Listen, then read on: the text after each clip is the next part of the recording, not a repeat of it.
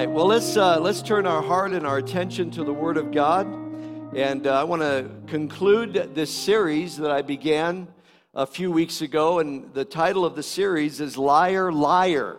And we've been looking at this idea of unmasking Satan's lies. And in other words, what we're doing is we're telling the truth about his lies.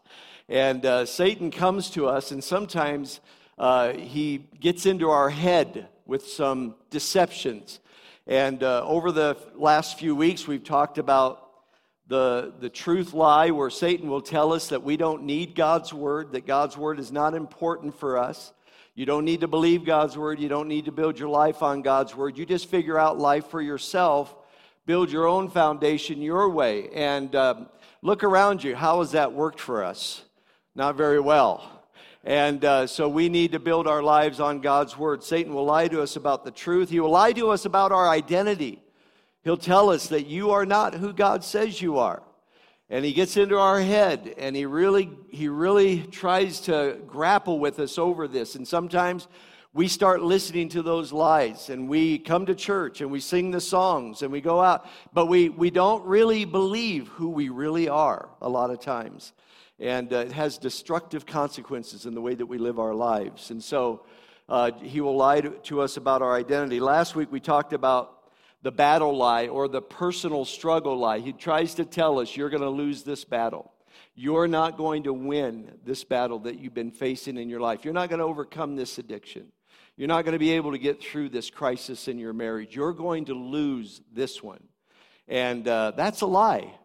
Because God, like the prophet Elisha said, he said, Lord, I pray that you'd open the eyes of my servant that he could see that those who are for us are greater than those who are for them.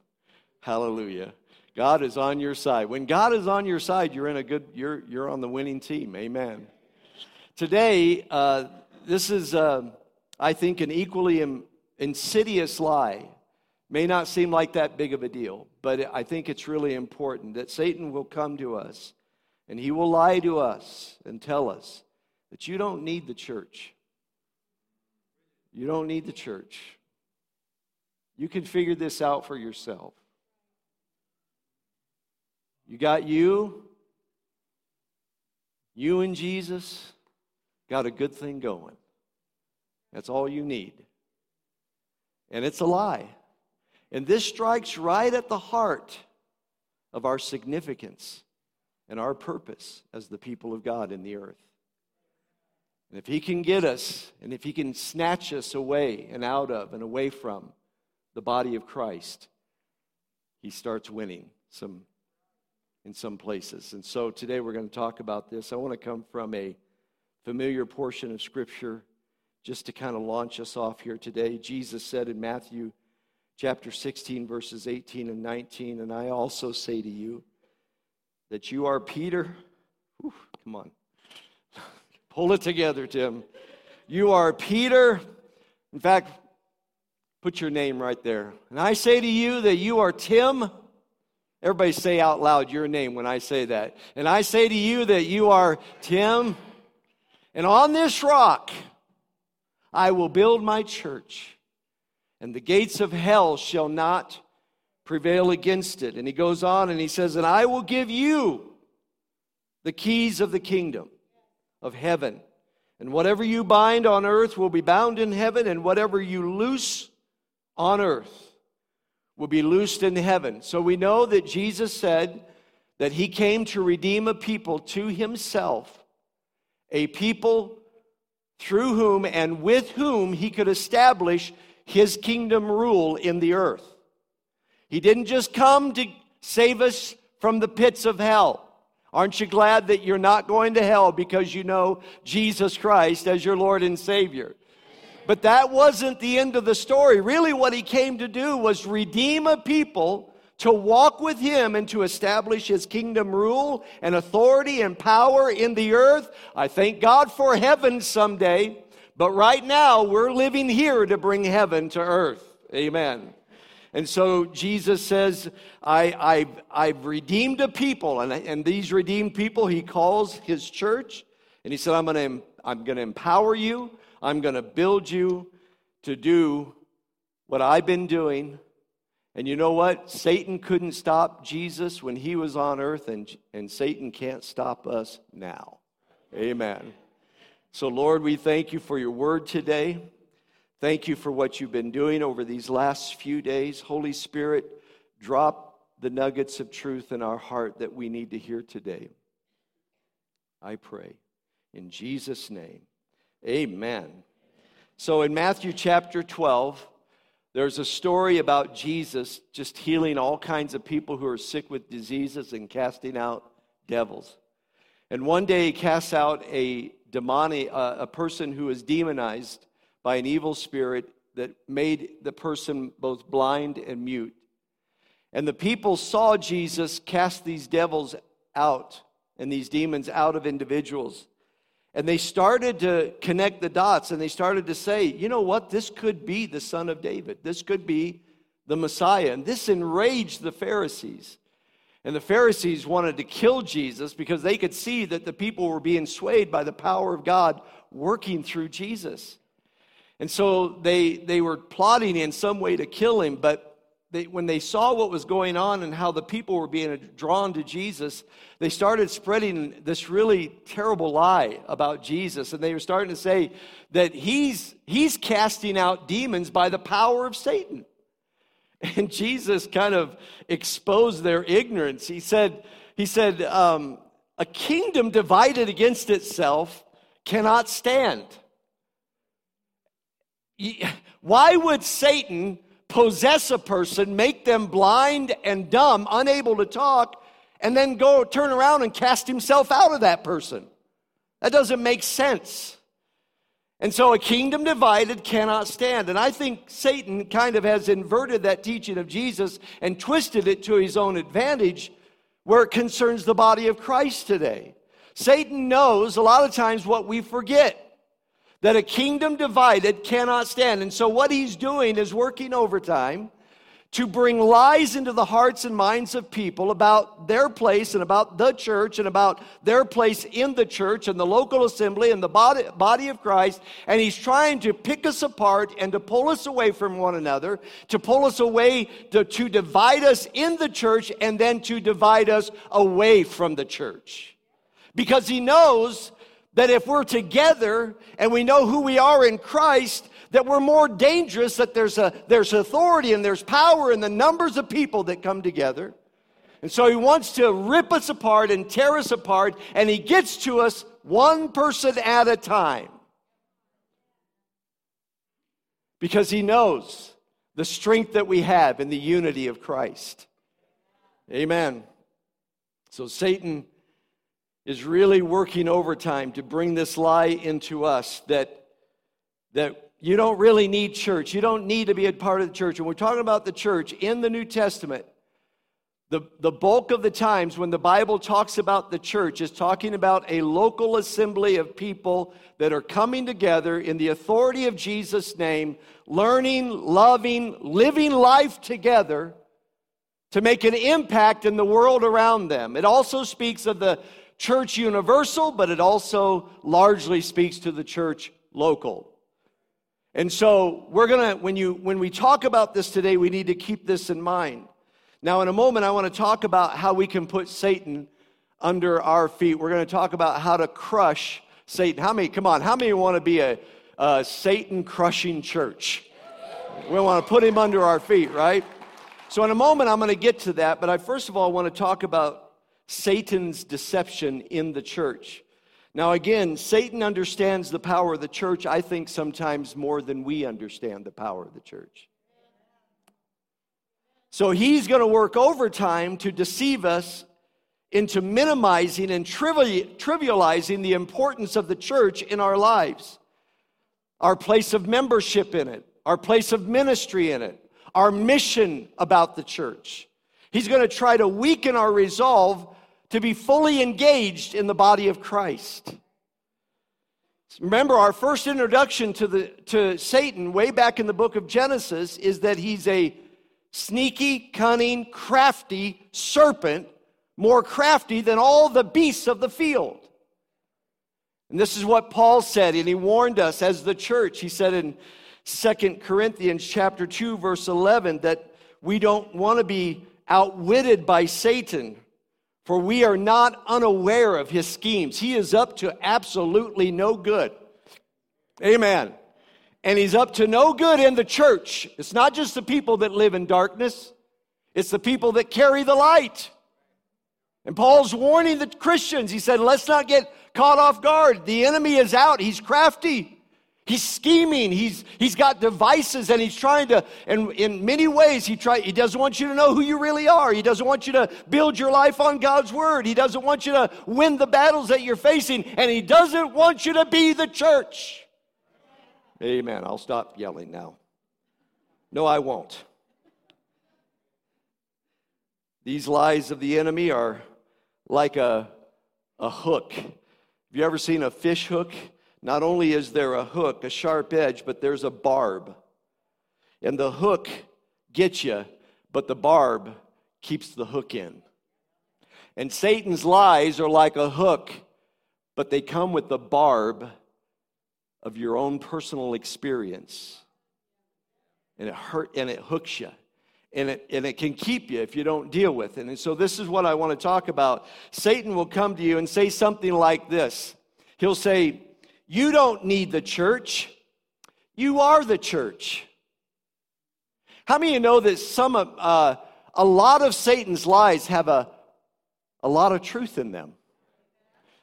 You are the church all by yourself, in and of yourself, because we know that church is not something you do. Church is who you are. It's not all wrapped up in my performance. It's wrapped up in who I've been made to be through the blood of Jesus Christ. But the enemy will come in and say, you don't really need to be involved. You don't really need to be engaged. You don't need to really be a part of that because you already are the church. And it's a subtle way of Satan breeding or putting within us his pride, saying, church is for people who kind of need that. I don't really need it. I kind of got my act together. Amen. Turn to your neighbor and say, I don't think that's true of you. Go ahead and tell him that.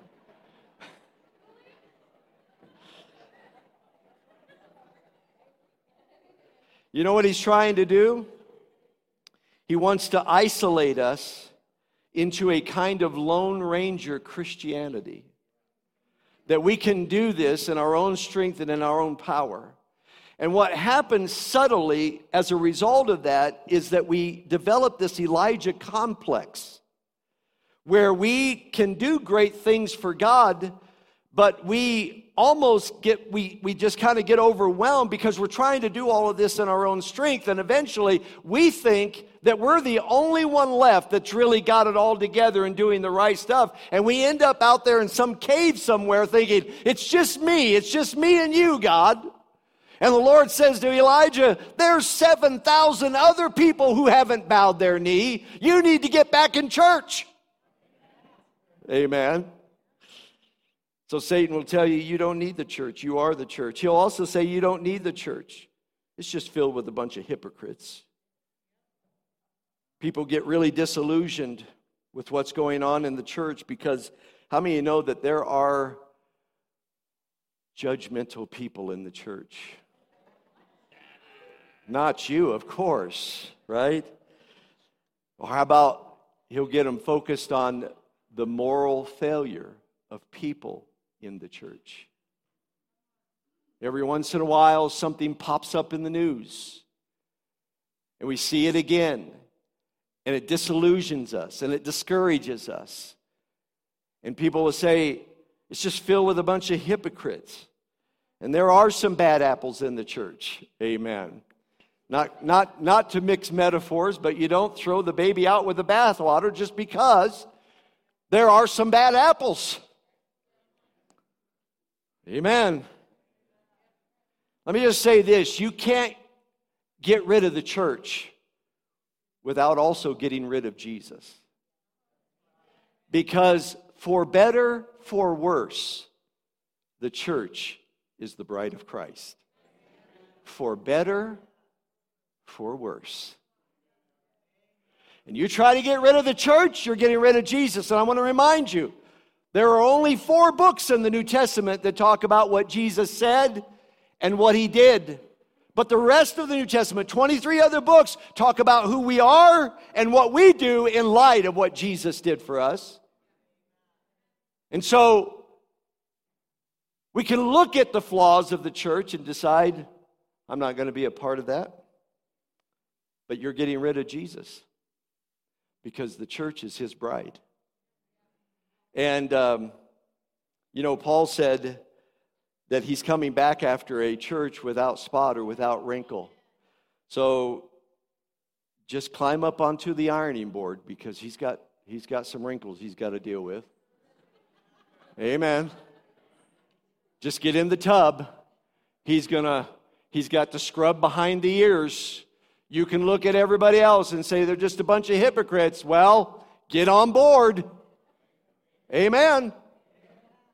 And like that, here's another thing. He'll say, you don't need the church. He says, they're just going to hurt you anyway. This person feels misused by the church. This person feels mistreated by the church. This person got burned out in the church. And so they decided that the church is a place where you go and get hurt. And, okay, yeah. I'm getting there. Amen. Praise God. And guess what? You're going to get hurt. But guess what? You're probably going to hurt somebody.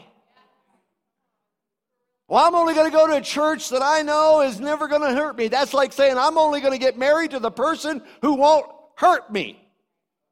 You're going to be single the rest of your life. Because you're going to get hurt in church. Because we're a bunch of imperfect people who are on this road becoming more like. We're on a journey from one stage of glory to another stage of glory. And I'm not in that full heavenly glory yet, but I'm on that journey. And I can say like Paul for all of us, that Paul said, I'm confident that he who began a good work in you will complete it until the day of Jesus Christ. Guess what? That day ain't here yet. So you're being ironed out and scrubbed out. Amen. So Satan will get us to look at people. And the church is to be a place where iron sharpens iron. That's what the church is about.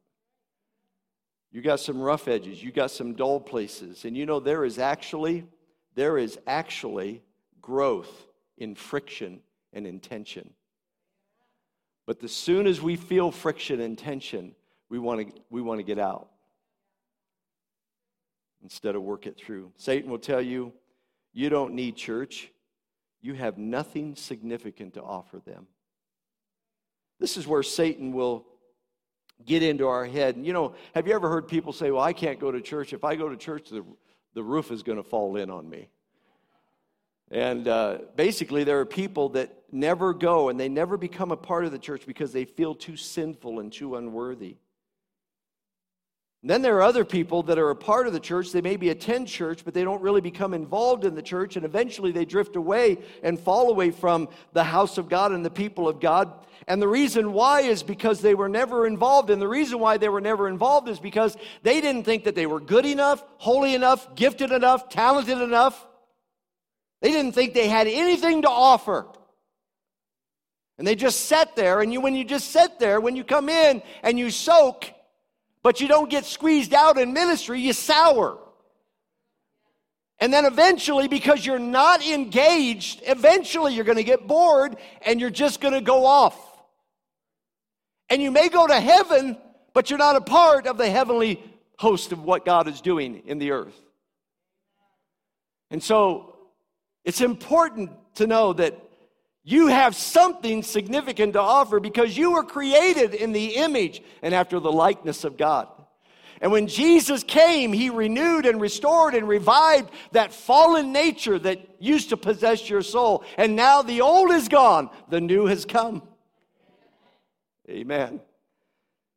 You are significant. Amen. Here's another thing Satan will try to get into our head. He'll say, you don't need the church. You've got more important things to do. People will say, church is important, but so is my family, so is my children, so are my pursuits, so are my loves, so are my desires. And we get so many irons in the fire that eventually we start losing track of priorities and what's important, and what's most important. Are you out there? Don't leave me now.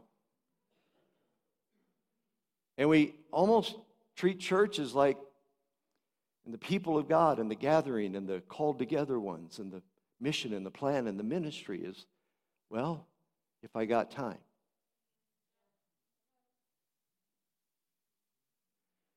In the last 3 or 4 decades, the church has been steadily declining in attenders and engagers and involvers.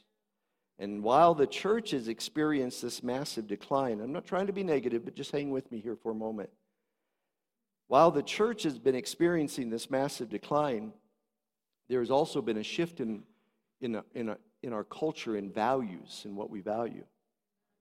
And in the process of this decline and the shifting values of our culture, it's crept into the church where our values have gotten kind of topsy-turvy.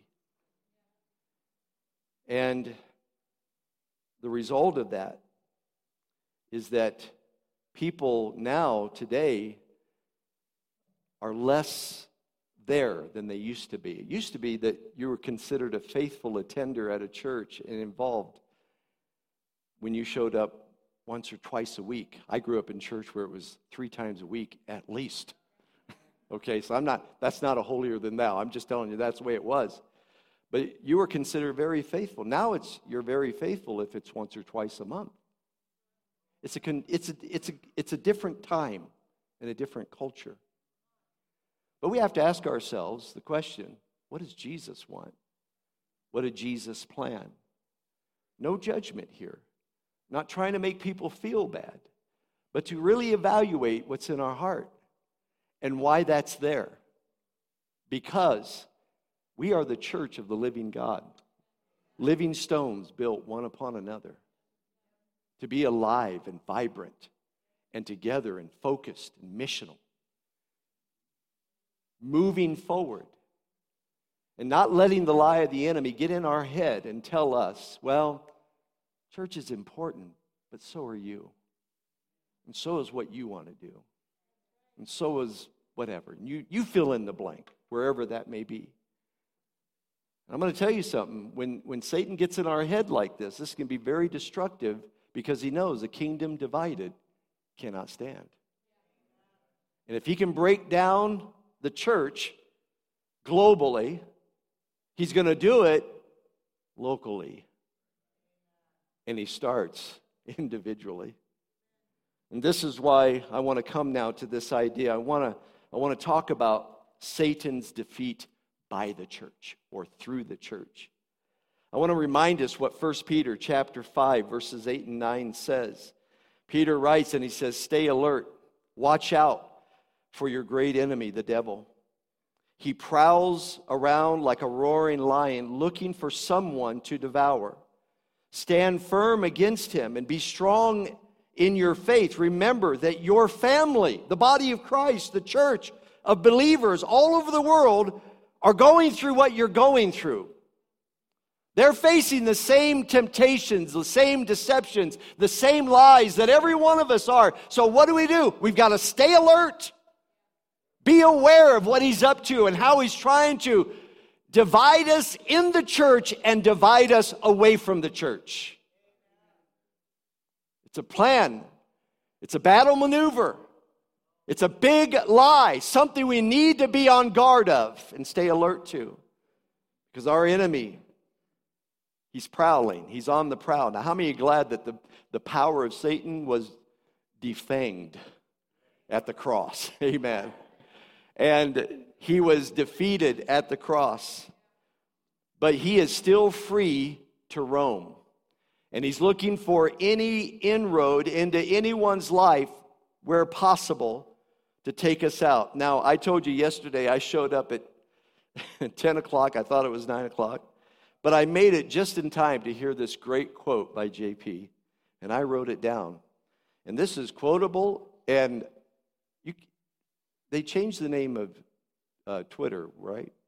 Is it Xable? I don't even know. Here's what he said. He said, the enemy isn't after the pack, but he's after those who forgot they are a part of the pack. I thought, man, I wrote that right down. That was good. The enemy isn't after the flock, he's after the persons in the flock who forget who they really are. Such an insightful idea, because that's what he's doing. He's looking, he's roaming, he's prowling, he's looking for who is wounded over church. He's looking for those who don't think they need church in their pride and their isolation. He's looking for those who have been burned out in church. And he sees them alone. And that's where he prowls. Listen, he's been defanged, but he can still get in your head. And that's all he needs to do. And then he just takes you right out of the game. Remember what Jesus said. Jesus said, I'm going to build my church. Come on, can I get a good amen out there? Jesus is actively building his church. He said, I'm going to build my church, and the gates of hell shall not prevail. Now listen, and I'm going to give you keys. And you have the keys. Keys represent authority, and they represent responsibility too. He says, I'm going to give you the keys, and whatever you bind will be bound, and whatever you loose will be loosed. And we often think of that scripture as in the form of prayer, like, I bind the devil, I loose the will of God. And it can be utilized in prayer. But I want to tell you something else. It's also utilized in practical, everyday, living it out in your own life. Amen. Speaking of binding and loosing, you know how many Pentecostals it takes to change a light bulb? It takes 10. 1 to change the light bulb, and 9 to bind in the powers of darkness. Little charismatic humor. Almost didn't get it out.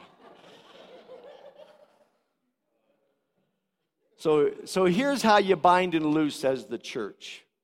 Satan gets in your head and says, you don't need church.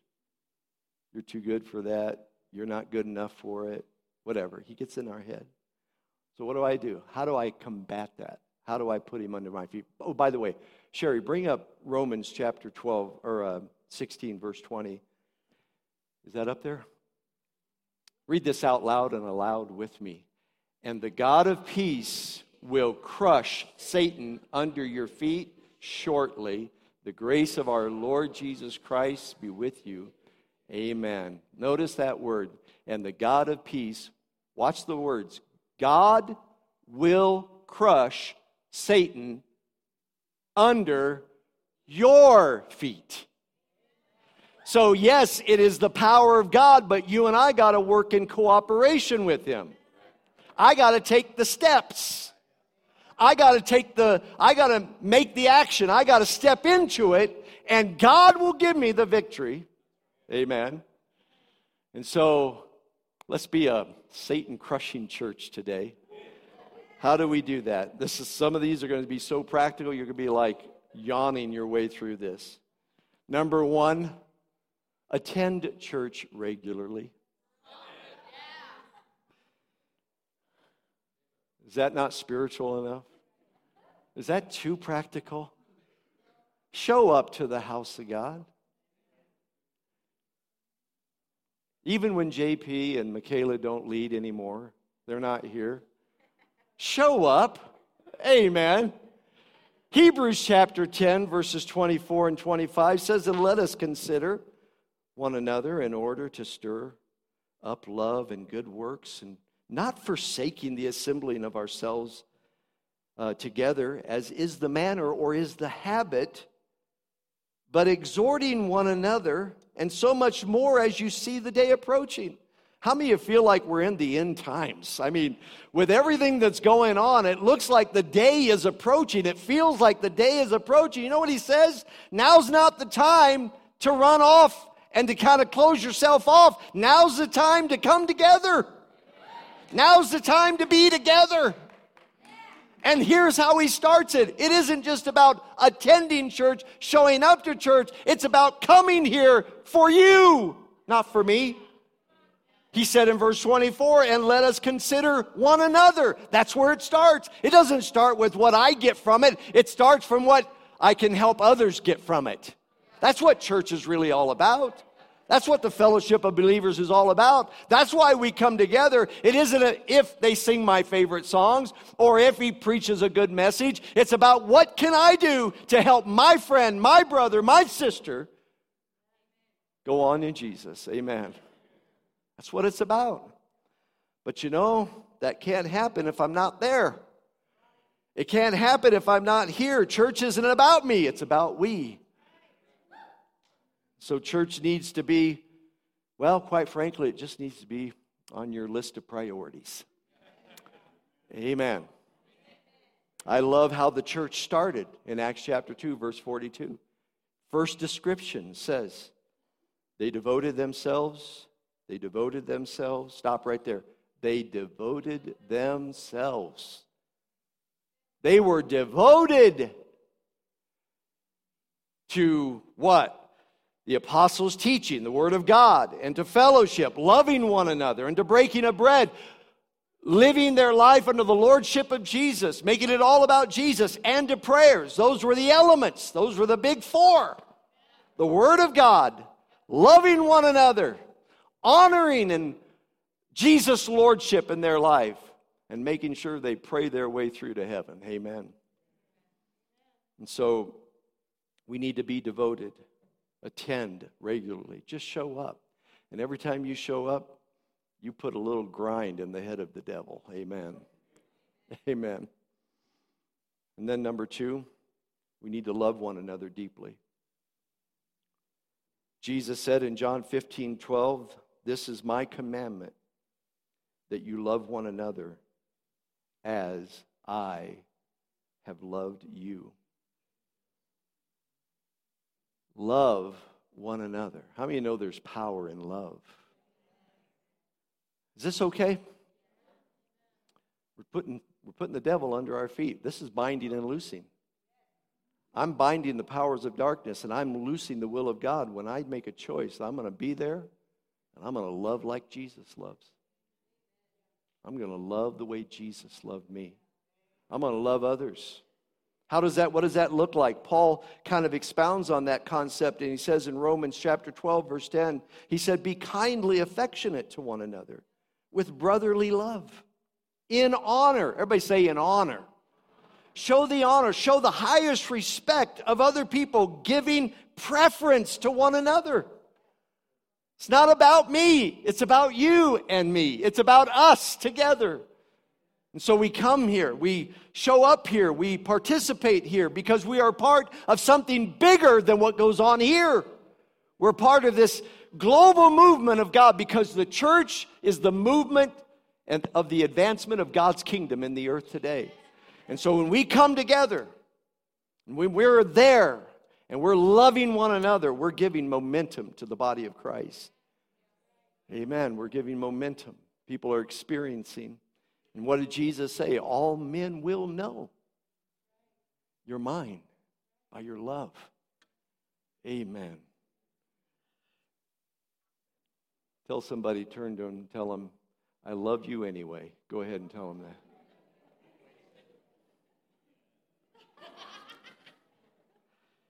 Paul, speaking of getting hurt in church, Paul said in Ephesians chapter 4, verse 32, and be kind to one another, tender-hearted, forgiving one another, even as God in Christ has forgiven you. I don't know if it's up there. It doesn't look like it is. But if you're going to love deeply, you got to forgive quickly. You've got to forgive on spot. Well, I want to be mad. Every once in a while, Julie and I would get in an argument, and we would try to make up. I know, it seems weird. It's hard to believe, can you imagine, when you look at me? But it's amazing how sometimes you want to be mad for just a little bit. What's that? It's the devil is what it is. He's got in your head. You forgive me? Well, maybe. Just want to hold on. And we got a bunch of hanger-on of Christians hanging on to their wounds and their offenses. Just want to be mad. And it hinders the church. It hinders the movement of the body of Christ. Then, so we need to attend regularly, love deeply. Then we need to serve one another faithfully. Everybody say serve. It's your serve. It's your serve. That's what you and I are here to serve. Amen. Paul said in Galatians chapter 5, verse 13, "For you have been called to live in freedom, my brothers and sisters. But do not use your freedom to satisfy your sinful nature. Instead, use your freedom to serve one another in love." Notice the terminology. Freedom, serving. You're free to serve. And you serve best when you know you're free. See, we try to guilt people into serving, which is to our own detriment. And then people become suspicious of us because we're trying to guilt them into it. But Paul says, listen, you're free. Serve. Because in the freedom of your service, you're helping to set other people free and to see how this thing works.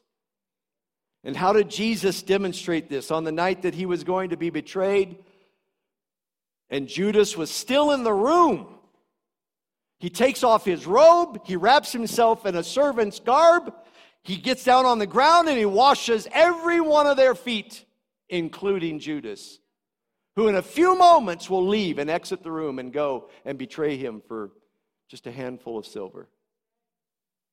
And Jesus said to his disciples, "You see what I've done? Just remember this, that a servant is not greater than his master. You see me do this? This is what you do. This is how it works. This is how the kingdom of God works. You're saved, you're delivered, you're gifted, you're wonderful, but you're a servant." Amen. Come on, smile at me out there. I'm not a mean person. You're here to serve. And so I love how Paul talks to us. One of the best, his most favorite expression and illustration of service is to understand that we're a body. And it is about being subservient. It's about being joined together, and every joint supplies, and every joint works together to make the other part better, greater, more effective. It isn't about, I got to do this and it's such a drudgery. It's about being who you are, being the gift that you are to the body of Christ. And in that place, it just makes the body function. But don't get it wrong. Don't get it twisted. It's service. It's ministry. And that's what the word serve means. It just means to minister. Amen. Which brings me then to this other idea. And I got to move along quickly. Pray for me. That we need to grow intentionally. If we're going to be the body of Christ, every one of us have got to keep growing. And as the church and in the church, that's the way you keep growing. Paul said in Ephesians 4, I just referred to this, but here's what he said. That we should no longer be children tossed to and fro and carried about with every wind of doctrine by the trickery of men, in the cunning craftiness of deceitful plotting.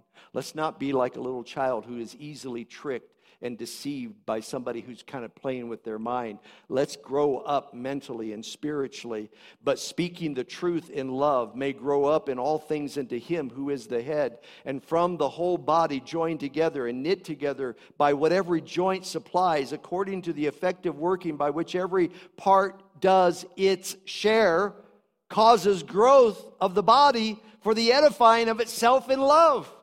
So he says, here's how you grow. Here's how you grow up. Here's how you intentionally grow. Speak the truth in love. You need the truth of God's word.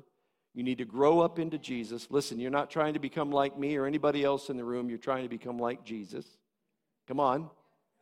And then he says how this works is through the body, by what every joint supplies. Whatever gifted member is around you, that person is there for your benefit, and that person is going to help you grow. Amen. Even the mean one.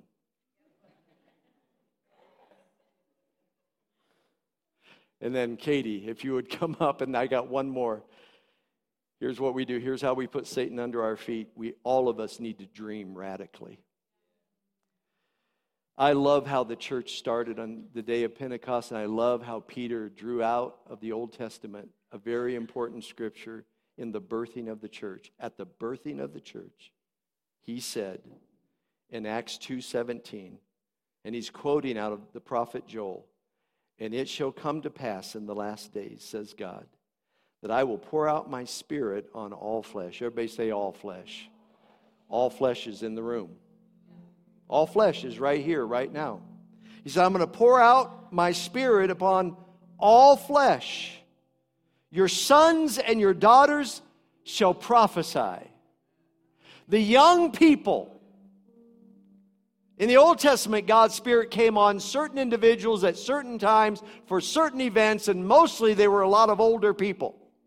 Every once in a while, a young one would come up, like a Samuel or a David. But but your young people, your little ones are going to hear God, and they're going to speak God into their culture and into their world. And then he says, your sons and your daughters will prophesy. Your young men shall see visions.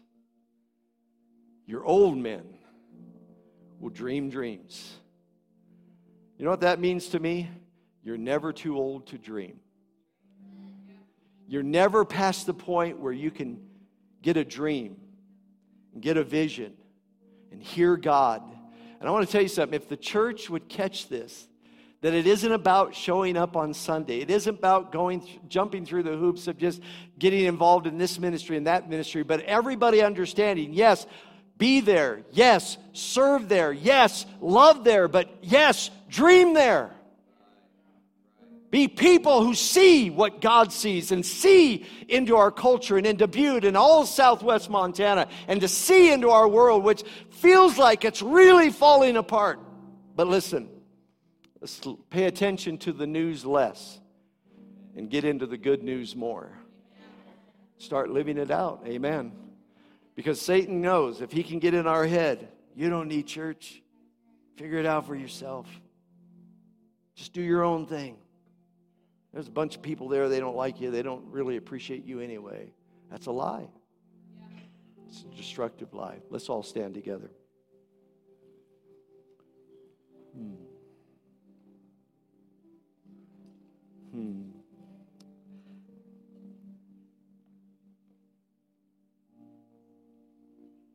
Let's have the ministry team come. They're going to come, and there's going to be some folks here that they're going to be way more than willing to pray with you and to meet you at whatever place you are in your life. If we talked about anything today that pricked your heart and you don't know what to do with it, or you want to pray about it, or you got some other issue in your life and you just are carrying a burden and you need prayer, you can come this way. I'm making myself available in case there's more. And you can pray. If you've been hurt in church, if you've been burned out in church, if you've been disillusioned by church, maybe what needs to happen today is to come and to lay that burden down. If you need prayer about that. You know, you may be here today and been wounded by leadership in church. I'd be more than willing to pray with you and to ask your forgiveness and to pray God's grace upon you, because we don't want to carry those wounds. We don't want to carry those wounds. Amen. The Lord is here to heal today and to set the captive free. So, can you just open your hands like this with me, and let's just receive. Holy Spirit, we pray that just like on the day of Pentecost, the Holy Spirit was poured out. Lord, we've already experienced the refreshing of your presence and worship and praise. Thank you for your word of promise and truth here today. Lord, we ask that you would fill us to overflowing with your Spirit, God, and that you would give us a heart for the church. Give us a heart for the body of Christ. Give us a heart for one another. Lord, help us to be sober, to be vigilant, to be alert to the enemy trying to rip and tear us apart. God, I just pray that you would give us vision and dreams and anointing, God, to hear from you and to see what you're doing and to speak it into existence.